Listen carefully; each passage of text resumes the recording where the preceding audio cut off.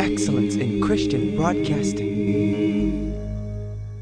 Good morning. Thank you for joining us today for Think on These Things with Senior Pastor Teacher of Calvary Bible Church, Alan Lee. Today we are continuing to think about Jesus' profile of a true disciple as given in the Beatitudes. Today we're looking at Matthew 5, verse 6. It says, quote, "Blessed are those who hunger and thirst for righteousness, for they will be filled." Now, the kind of practical holiness and righteousness that Jesus is referring to here go beyond religious experiences and activities. If they were all that were necessary, then the Pharisees certainly would have been truly righteous. You see, they prayed like none of us, or at least few of us, pray. They tithed more faithfully than most of us do. They studied the Bible more than most professing Christians do. But yet their souls were still not satisfied. They were eating and drinking spiritually, but never being filled. Why? Because they were eating and drinking with the wrong inner motive. They were still not happy or blessed. And in fact, Jesus told his disciples that unless their righteousness exceed that of the Pharisees, they would not see the kingdom of God. Holiness and true practical sanctification come from within. It is the automatic and natural outworking and manifestation of a person who has truly been made positionally righteous before God and who truly realizes that fact. He realizes that Christ gave his life to secure that blessed position for him, and therefore, as a natural response, he should be willing to give himself to Christ in holiness of life. The Apostle Paul speaks of this in Romans chapter 12, verses 1 through 2. It goes this way, "Therefore, I urge you, brothers, in view of God's mercy, to offer your bodies as living sacrifices, holy and pleasing to God. This is your spiritual act of worship. Do not conform any longer to the pattern of this world, but be transformed by the renewing of your mind. Then you will be able to test and approve what God's will is, his good, pleasing, and perfect will." End of quote. That's how positional holiness and righteousness are worked out in a progressive, practical way in a believer's life. We become voluntary living sacrifices for and to the one who was a voluntary sacrifice for us, our Lord Jesus Christ. Our life as a true disciple is committed then to completely and entirely pleasing him in all that we do. Our intense desire is to be like him. In other words, we live sanctified, set apart from sin lives because we have sanctified and set him, Jesus Christ, apart in our hearts. Now, according to Jesus himself, in this beatitude, that's the profile of a true disciple. So one question for you today is, how's your profile as a disciple right now? Notice now the basis for the promised blessing in this third beatitude. Jesus says, without a doubt or reservation, that those who intensely and earnestly hunger and thirst after righteousness shall be filled or shall be satisfied. Note, first, this is the reason for the blessing. They shall be filled.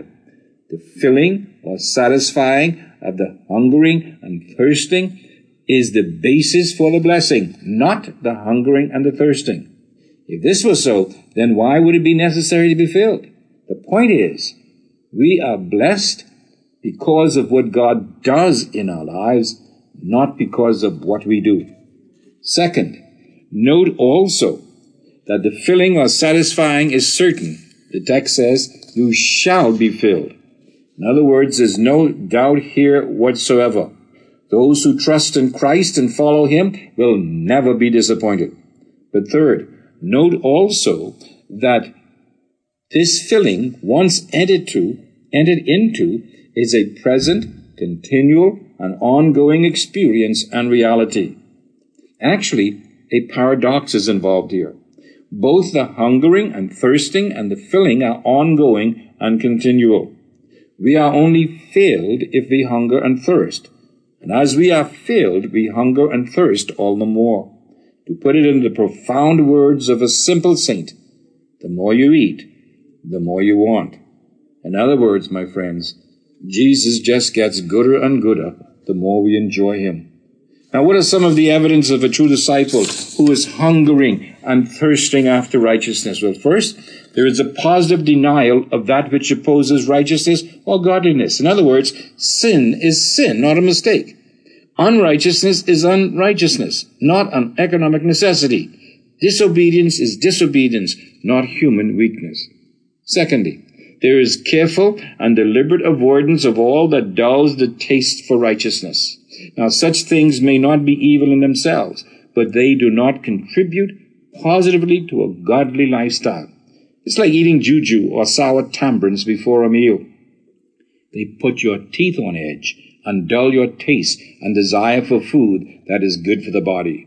So do a lot of sweet things and activities dull our taste and desire for the things of God. You know what they are for you, and I know what they are for me. But third, there is an evident passion for closeness and intimacy with Christ, manifested in a consistent prayer life, a study of the Word of God, genuine worship, and meaningful fellowship with the people of God. It's a passion that's well expressed in the words of a prayer made by a former missionary who gave up all to follow Christ. He said, and I quote, "I have one consuming passion. It is you, O Christ, and you alone." End of quote.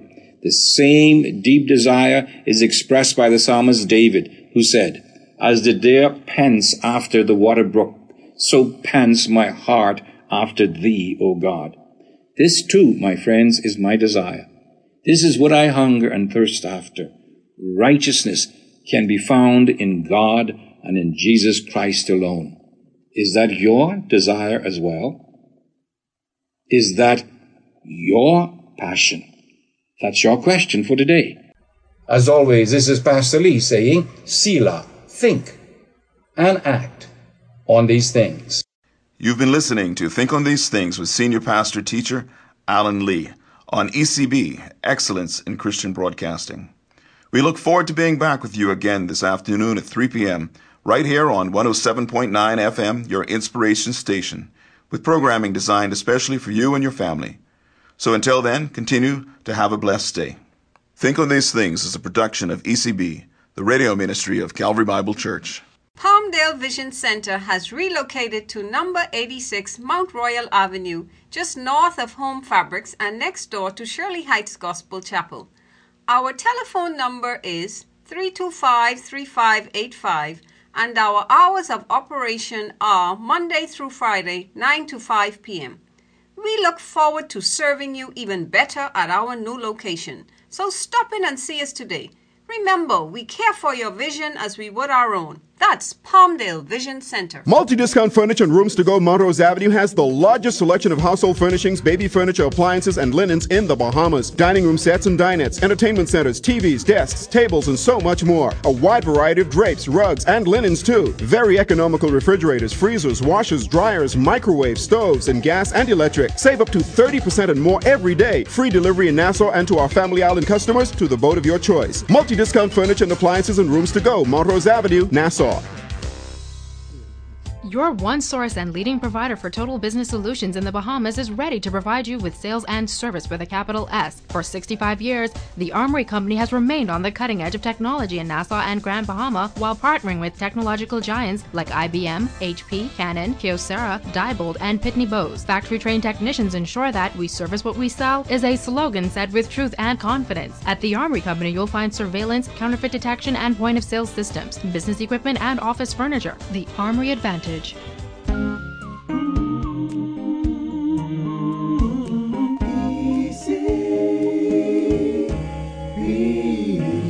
Excellence in Christian Broadcasting.